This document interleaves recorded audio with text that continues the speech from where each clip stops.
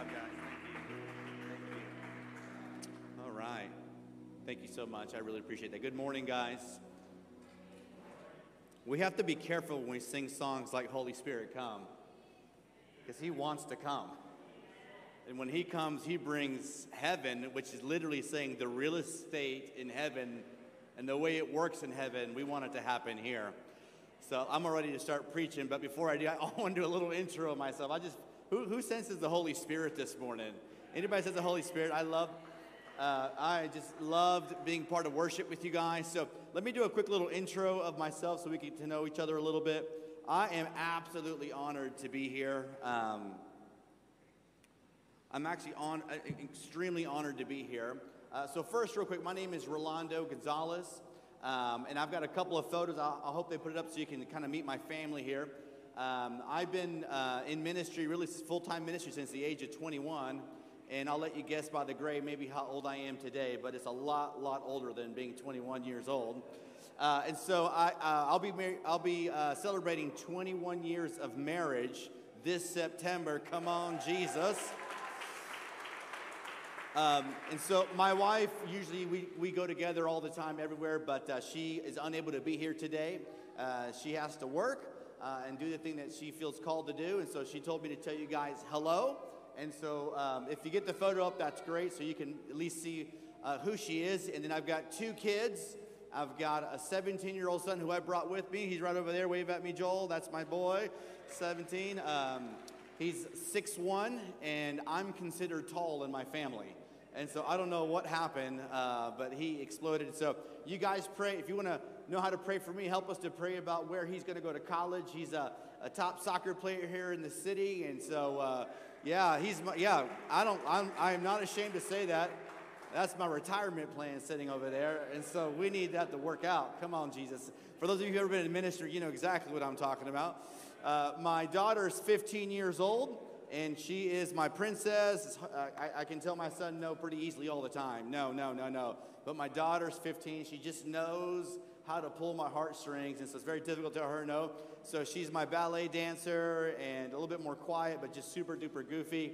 And so married, got two kids, been in ministry, like I said, since the age of 21. As I'm here, I can relate with the setup and teardown of church. I was in youth ministry at a mega church for about 18 years, and I went to go plant a church where we set up and tear down. We did that for 7 years, and through a lot of what God has been doing in my life, we merged with a number of different churches to be at the church I am right now called Gate City Church. And that's a home to you guys. We're family together, so if you're ever in our neck of the woods up in that Lawrenceville area, we invite you to stop by. At Gate City Church, we've got something called the House of Prayer, 24/7 prayer. Prayer, if you're like, why do you guys pray 24/7? There's a number of different facets to that, but the main thing is called intimacy. God wants to be near His people. Can I get an amen? And so that is a call, a value that we believe God has called us to. So I used to say our prayer room was like Waffle House and it never closes. But I can't say that anymore because Waffle House closed during COVID. But the prayer room continued to stay open for people to come and engage. And so that's where I am right now, and where we are with our family. We merged our church into it. So I'm way more excited than I'm showing you this morning. And I'll tell you why. I'm going to share a quick story. We'll pray, and then I'm going to get into the Bible. And I got a very simple message, but I hope that it actually connects with you and touches your heart in a real deep way. So you can go ahead and turn your Bibles or your phone apps or Bible apps to John 17 and just hold that marker. But I'm going to share you just a quick little prophetic story on how I connected with Scott Free. Anybody here love Scott and Tammy Free? Those guys are amazing. Those guys, so incredible people. So when I was at going to transition out of working in youth ministry, I don't even know, I'm not very good at math, 10 to 12 years ago, into planning the church, I had a dream. Hopefully, some of you had dreams from God, but I'm not saying I had a dream when I was awake, but I was actually asleep, and I had a dream, and I was in a warehouse, and I was dressed with like a collar shirt and khaki pants and dress shoes, but I was on stage at this warehouse And don't laugh at me because I cannot rap. The only rapping I can do is Christmas presents, and even then, that's not very good. But I get up on stage, and I grab the microphone, and I begin to rap a phrase. I begin to, I hear the music in my dream. I begin to rap this thing. And in my dream, I'm rapping, God send revival. We won't give up our Bibles. That's the greatest lyric I've ever said in the context of hip hop, was in a dream. And it was God giving it to me. And in that dream, I met somebody, and the next day I met the person that was in the dream. And his name is Scott Free. And so as I have stayed connected with Scott over the years, through ministry, I can't tell you, because I think about that dream and how friendship that we've worked together through one race. Our church was involved in that. And Scott and his guys, you guys were involved in that. So over the years, we've had just a real special relationship, and I'm just like so giddy, excited to be here sharing at your church this morning. So I'm reminded of that day, because God knows what he's doing. You know, sometimes you get a dream from God, it's not for the next day. It could be for the next decade. Can I get an amen? All right, so when I preach, I love amens. I love it. If you want to stand up and turn around and spin, that's okay with me. I love it. I love it if you speak back to me. That's totally fine. So let's pray together, and we're going to dive into this message this morning. And so, Father, we come before you right now as broken vessels being made whole by the grace that you give. Over the next few moments, I'm asking you, Holy Spirit, I actually am asking that you would help me to deliver this word, to deliver it with clarity. And God, my desire this morning is, if that I say anything out of my own flesh, let us forget that. But Lord, anything that you would share to anybody's heart, let it come alive this morning. The most important thing over the next few moments that we've got together, Holy Spirit, is that you yourself would do the work inside of every heart in the house.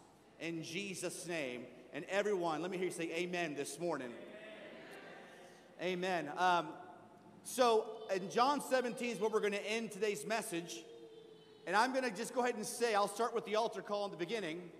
I'm going to call every person in this room into God's desire, into his actual, eternal, jealous, fiery, burning desire.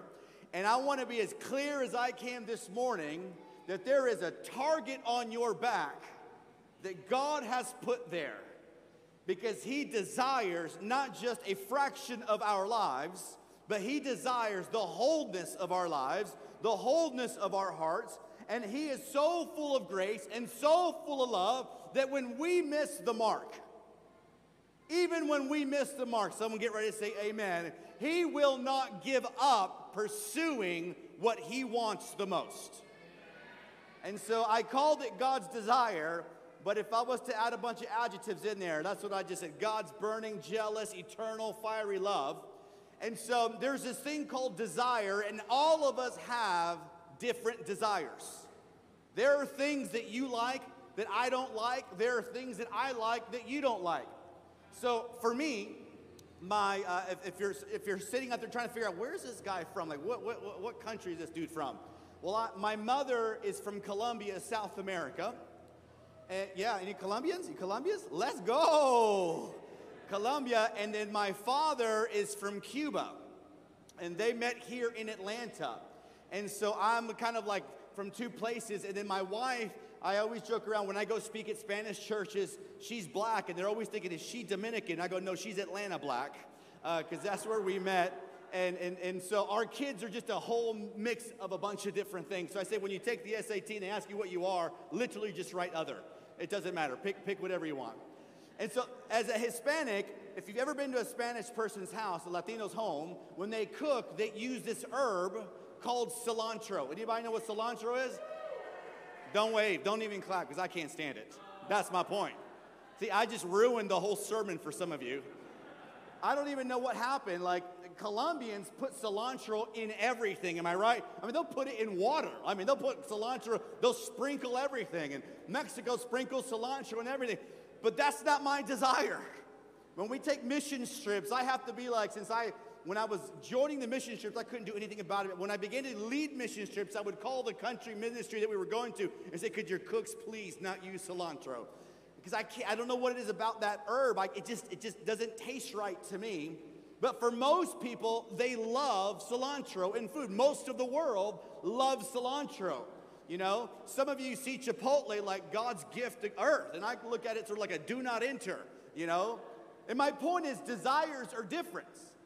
And what's interesting about desire is if you hone in into what your desire in life is, it can rearrange not only your own life, but it can rearrange the environment that you're in and all those who are around you just by you pursuing your desire. And so I grew up in a church environment that did not speak much about desire being a good thing. I grew up in a church where when the word desire was spoken on, it was referenced more towards negative things. Like, you want to do this, you need sacrifice. You want to enjoy this, no sacrifice. And it wasn't until I got older that I realized that God put actual desires in us, and if God puts something inside of you, then it is a good thing. There's reasons why you like what you like, and that's okay. There are reasons why you pursue the things that you pursue, and that's okay.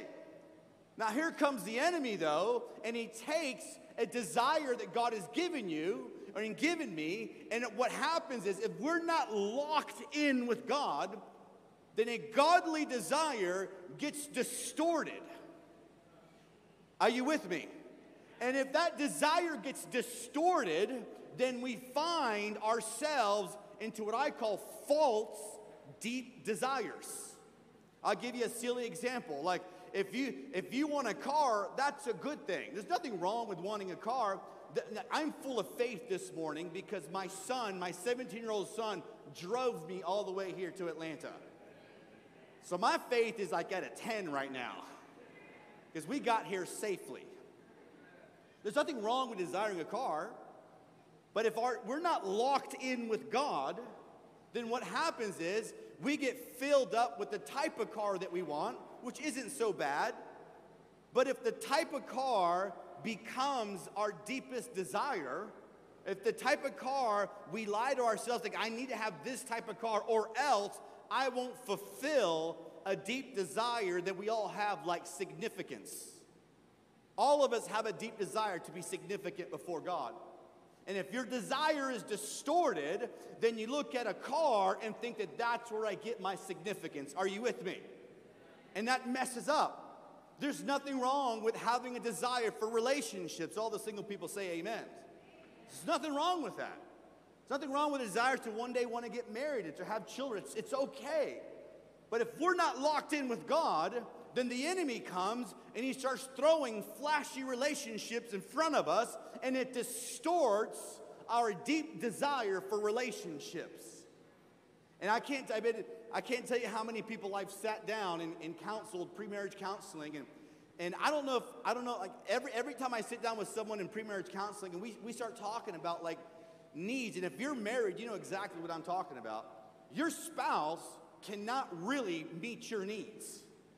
If you get into a relationship hoping that your spouse is going to meet your needs, that's a distorted desire. Come on now, like I heard you guys like the truth here. That's what happens. But you're supposed to be in a relationship, you're supposed to be in community, and your heart longs to be in relationship. When God created Adam, he said it's not good for man to be alone. And so he created a woman. And the idea is here that God created the desire for companionship. And I've worked with teenagers for a long time, but it doesn't change when you become an adult. That sometimes we take that community relationship thing, it gets distorted, and we start running with the wrong crowd. We start hanging out with the wrong people, and our deep desire for relationship gets distorted into thinking, I must be around these people in order to find significance. And it gets distorted.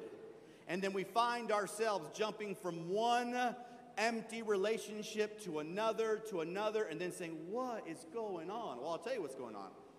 People cannot fulfill your deepest desire. Only God can. Come on, somebody say amen. And so you've got desires, they're good, and if we're not locked in with God, then what happens is it gets distorted. So, as we look at God, what is God's deep desire?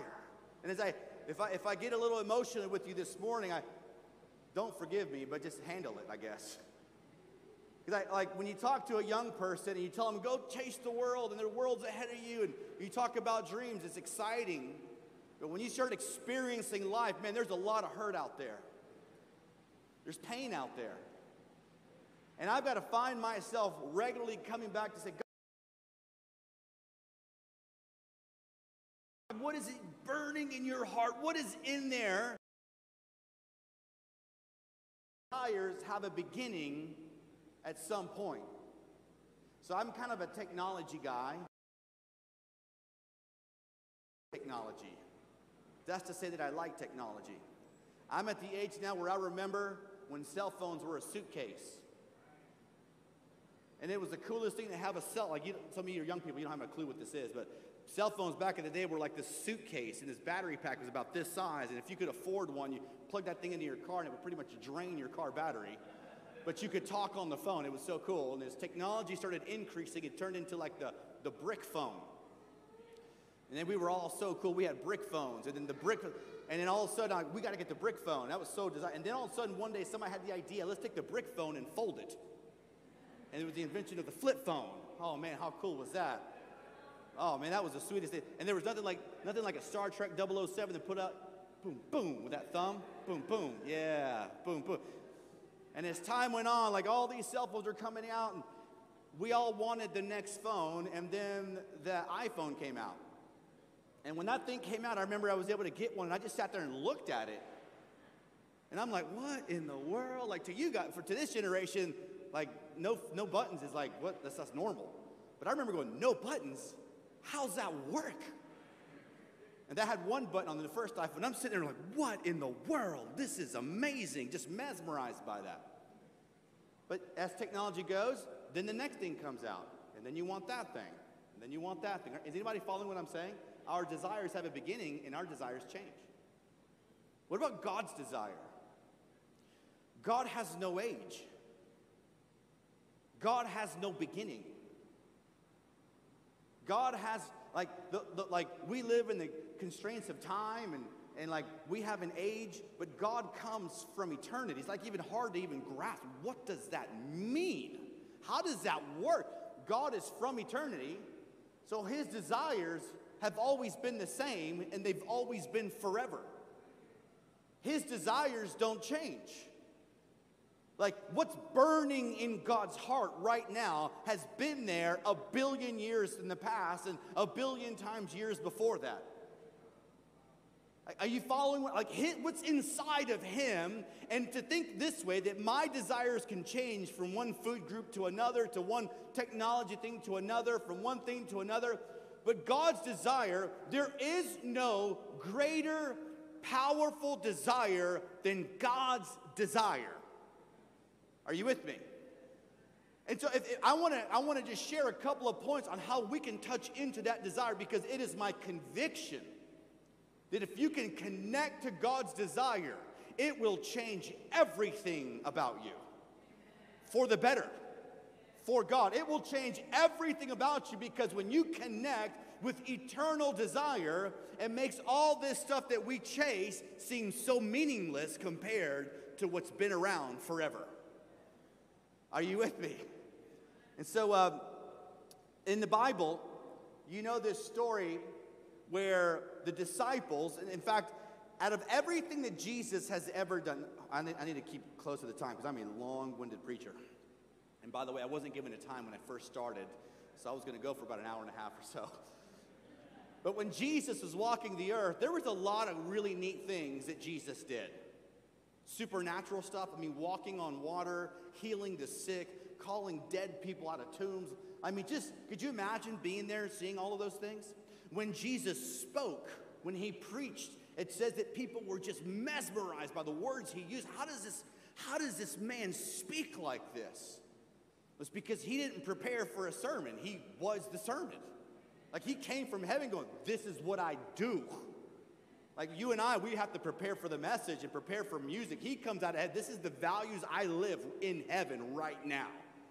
And so when he spoke, there was such depth and clarity and conviction, and people would be like, whoa. Now he had a group of 12 disciples that followed him everywhere. And I don't know, I mean, out of all the things that Jesus did, out of everything that he performed miracles and preached to crowds and talked to like religious people and like all the amazing things, there was only one thing in which the disciples said, Jesus, could you teach us to pray like you pray? And which has to trigger something in our minds to go, why didn't they say Jesus teaches how to walk on water? That'd be a pretty cool party trick. Why don't you teach us how to heal the sick? All those things are amazing. They said, Jesus, like, would you teach us how to pray like that?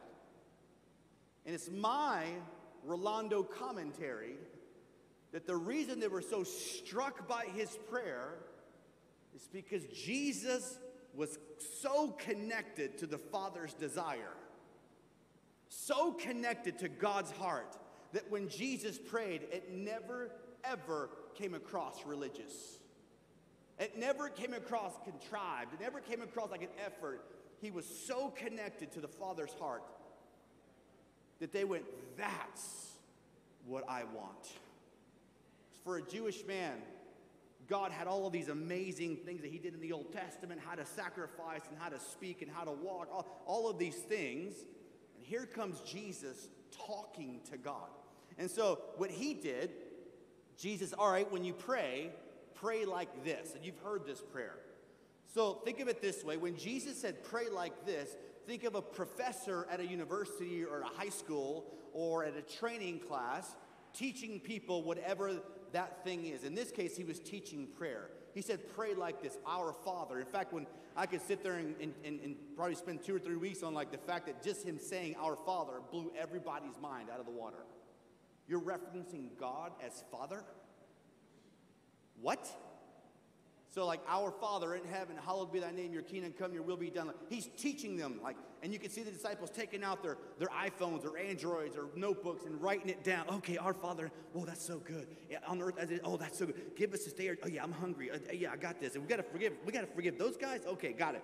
He said, so they would take this prayer, you can see them going, all right, here's what I'm going to do. And I've been able to be chaplains over football teams and over different groups. And I feel Jesus is such an incredible teacher that the prayer, the way that he taught us to pray, even lost people know this scripture. Like, he was such an intense teacher, so amazing, that even people that don't know Jesus know this prayer. There are football teams that are about to start in the NFL, and they're not, some of those players aren't even Christian, but they're going to repeat that prayer. I say, glory to God. Come on now, right?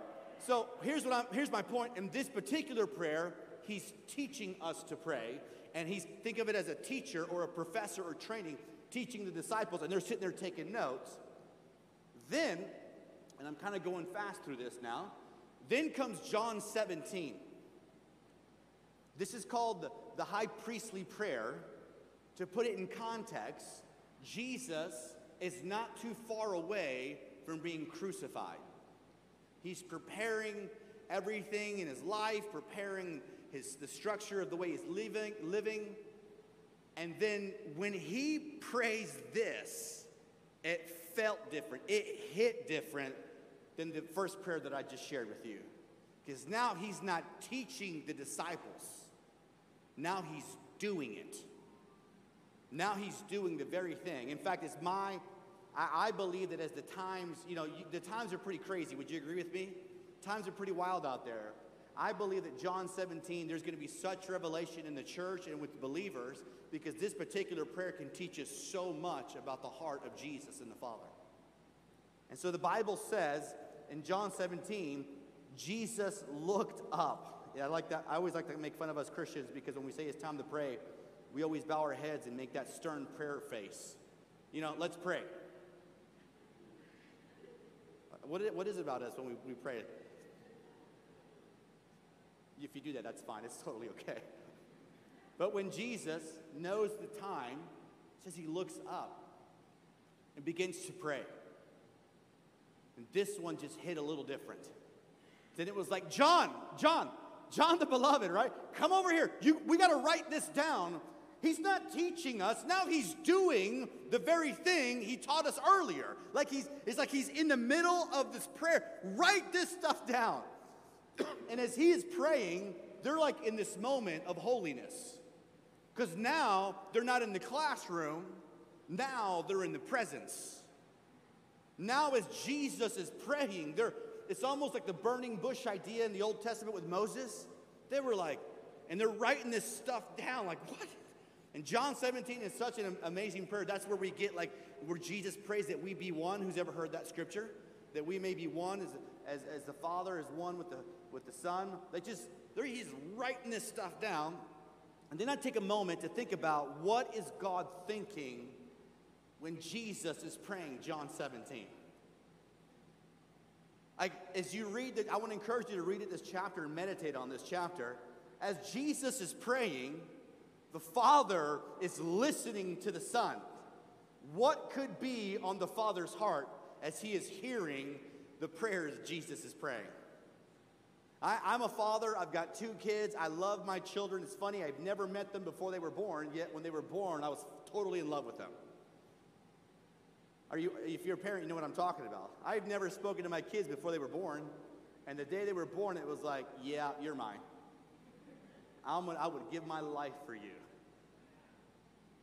Jesus is talking to the Father, and if you're a parent, you know that when your kids do the right thing, it just like makes you smile. Like when your kids on their own do the right thing, you're like, oh. Like when little Johnny at 5 actually shares his toys, and when like when your kids are 4 and 5, they don't share nothing, man.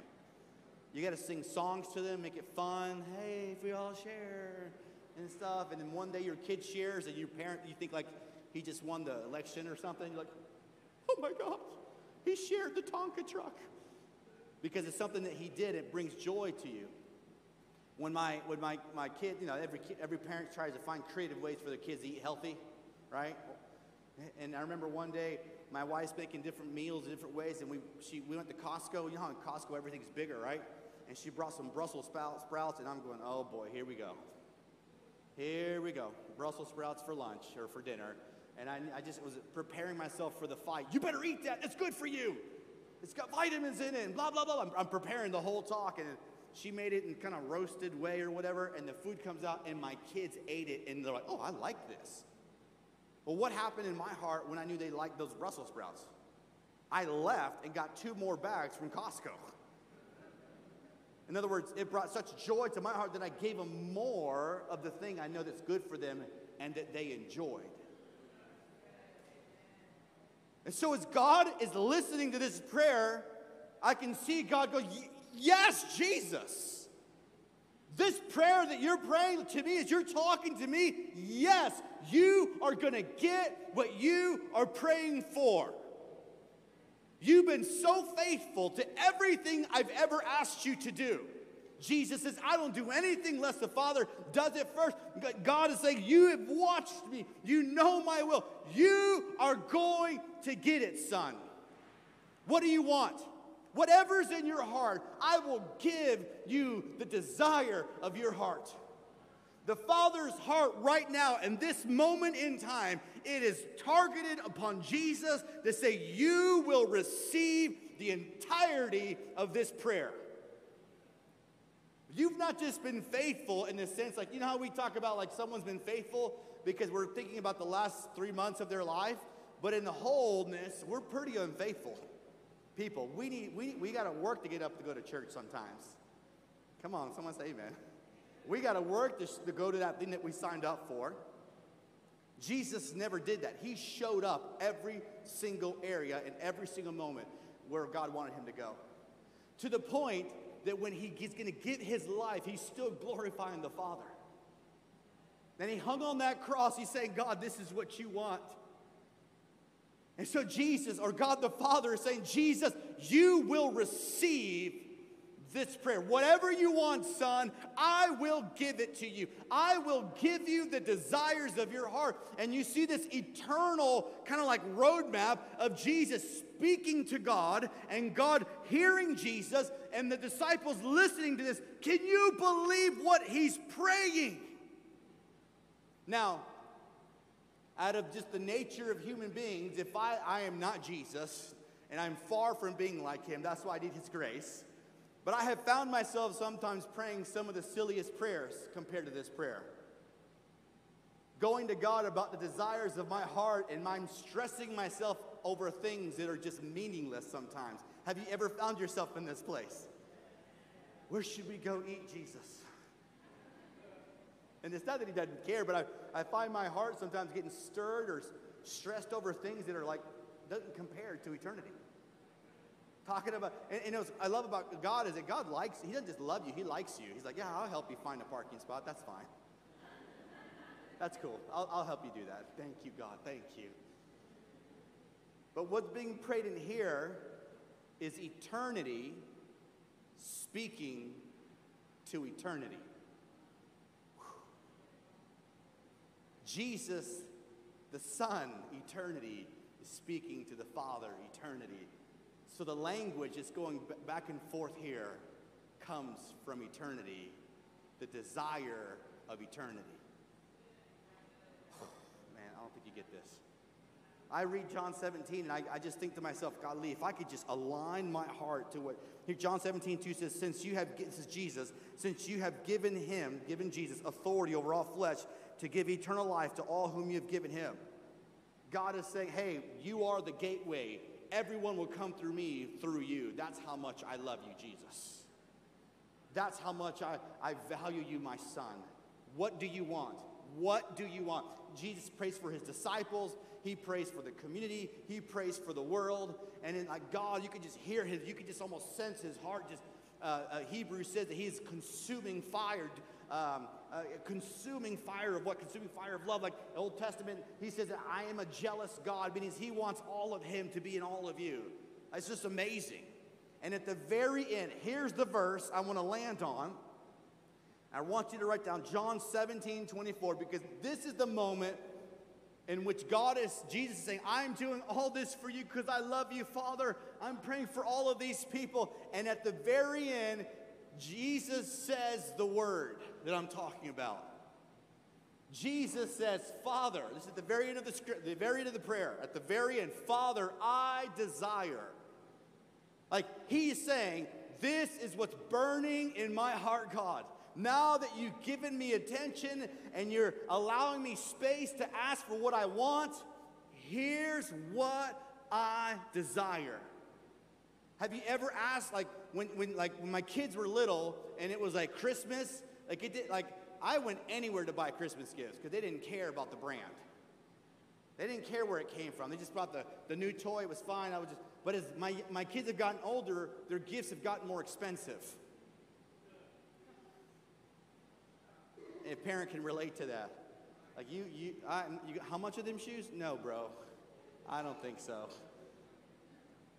But Jesus ends his prayer saying, Father, I desire that he's speaking about you, the people.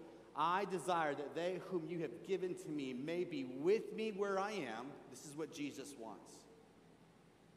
This is what he wants. You ever felt alone in life? And someone's ever said, Jesus wants to be with you, but they didn't know where in Scripture it was? It's right here.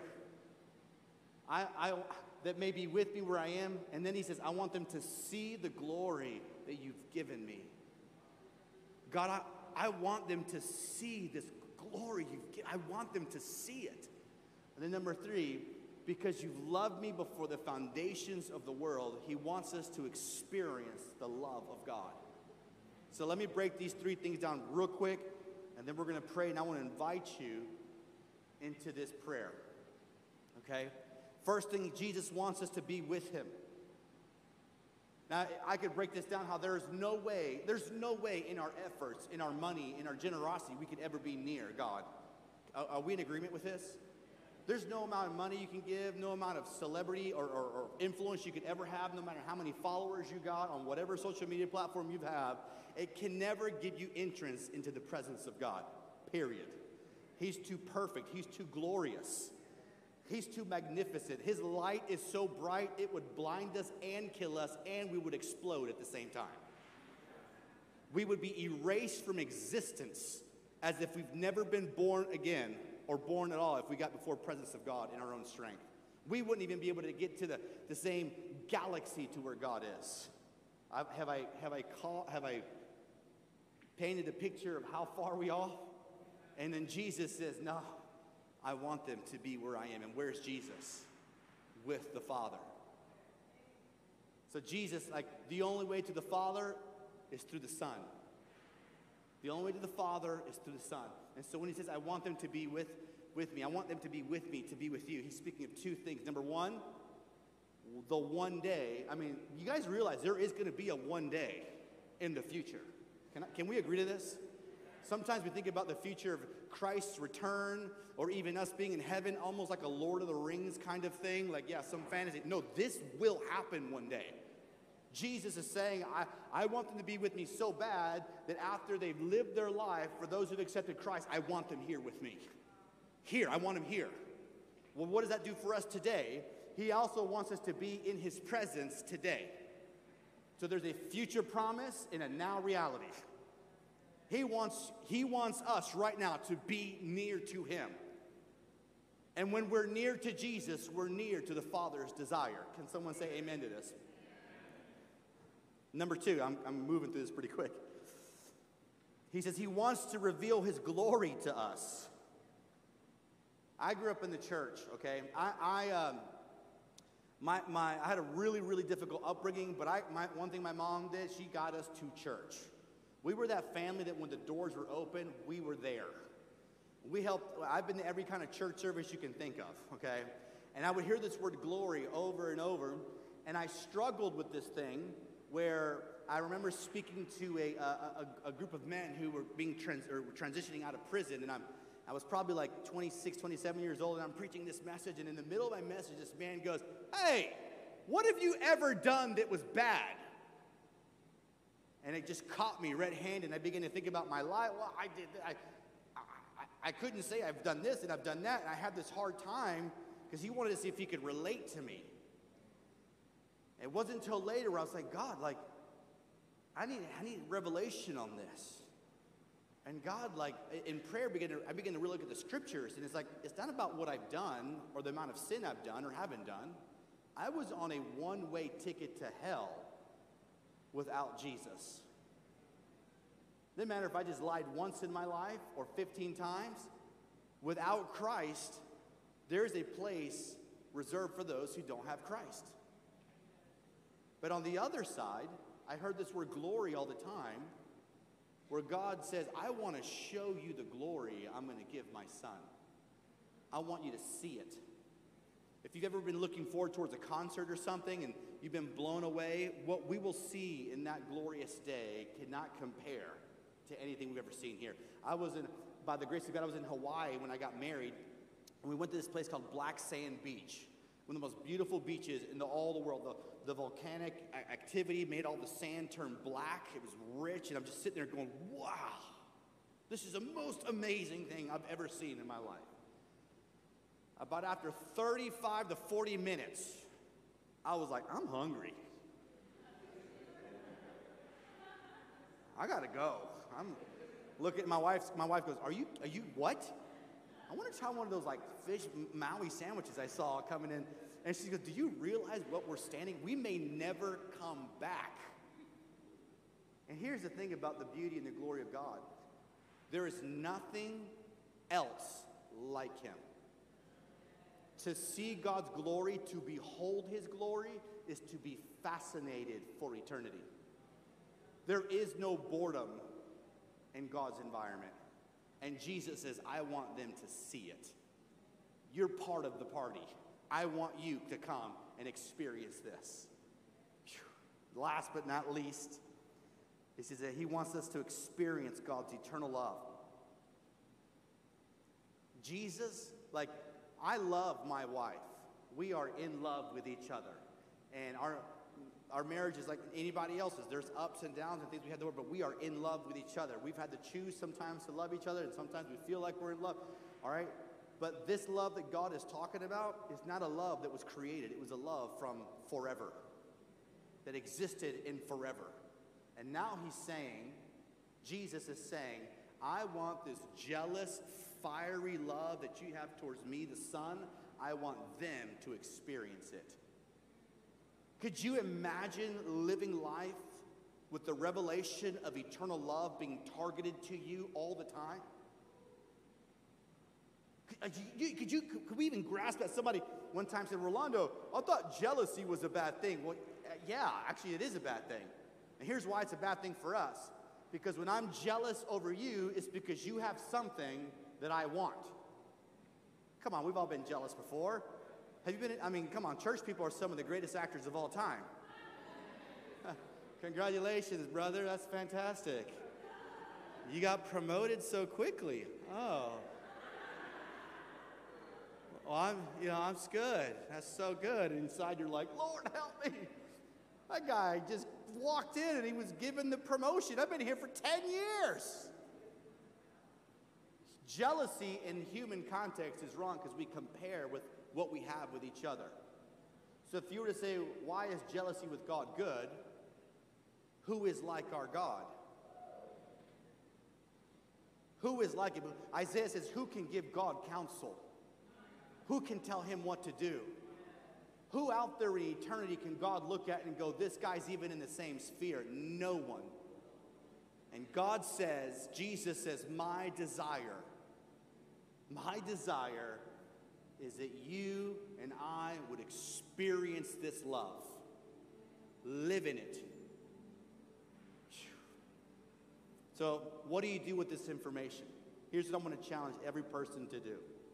It's John 17 is at the very, very end. These three things, John 17:24.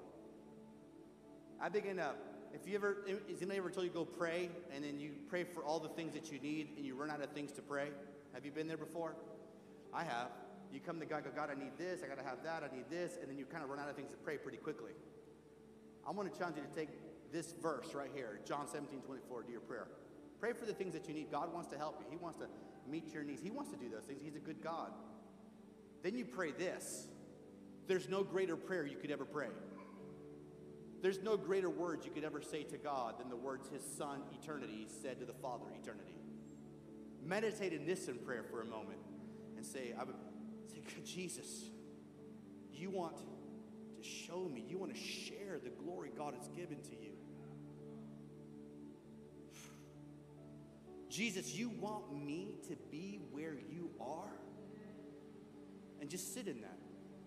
God, you want me to experience the love that God has towards you? And I'm going to tell you, your prayer will go to another level. Because at the moment, listen, and I'll finish with this. When the Father God starts hearing his Son's prayer through his other son's prayer, or through his daughter's prayer, God says, yes, you're going to get it too. You will receive what my Son Jesus prayed for, because that's the greatest prayer that will have the fullness of answer to ever be and ever was. Can I get an amen? I want you to close your eyes. We're going to close. Father, I'm so honored to be standing here sharing in this church. Every single person here or there, you have a great desire for. Jesus, you prayed in John 17:24. You wanted us to be where you are. You've given us the cross. Jesus, you want us to experience the glory that the Father has given to you. And Jesus, you want us to experience the love that you experienced with the Father. So with every eye closed and head bowed for a moment, I'm not sure where you are in life. I'm not sure what you're struggling with. I'm not sure where your heart is. The Holy Spirit can do 1,000 things in 30 seconds. 1,000 things in 30 seconds. You are valuable to God. as I shared this morning, if maybe there's something in your heart that says, you can't do this, that's not right and that's not true. God's truth is forever truth. He says you can receive the answer to this prayer. And so, Lord, you see every person in the room, wherever we are in life.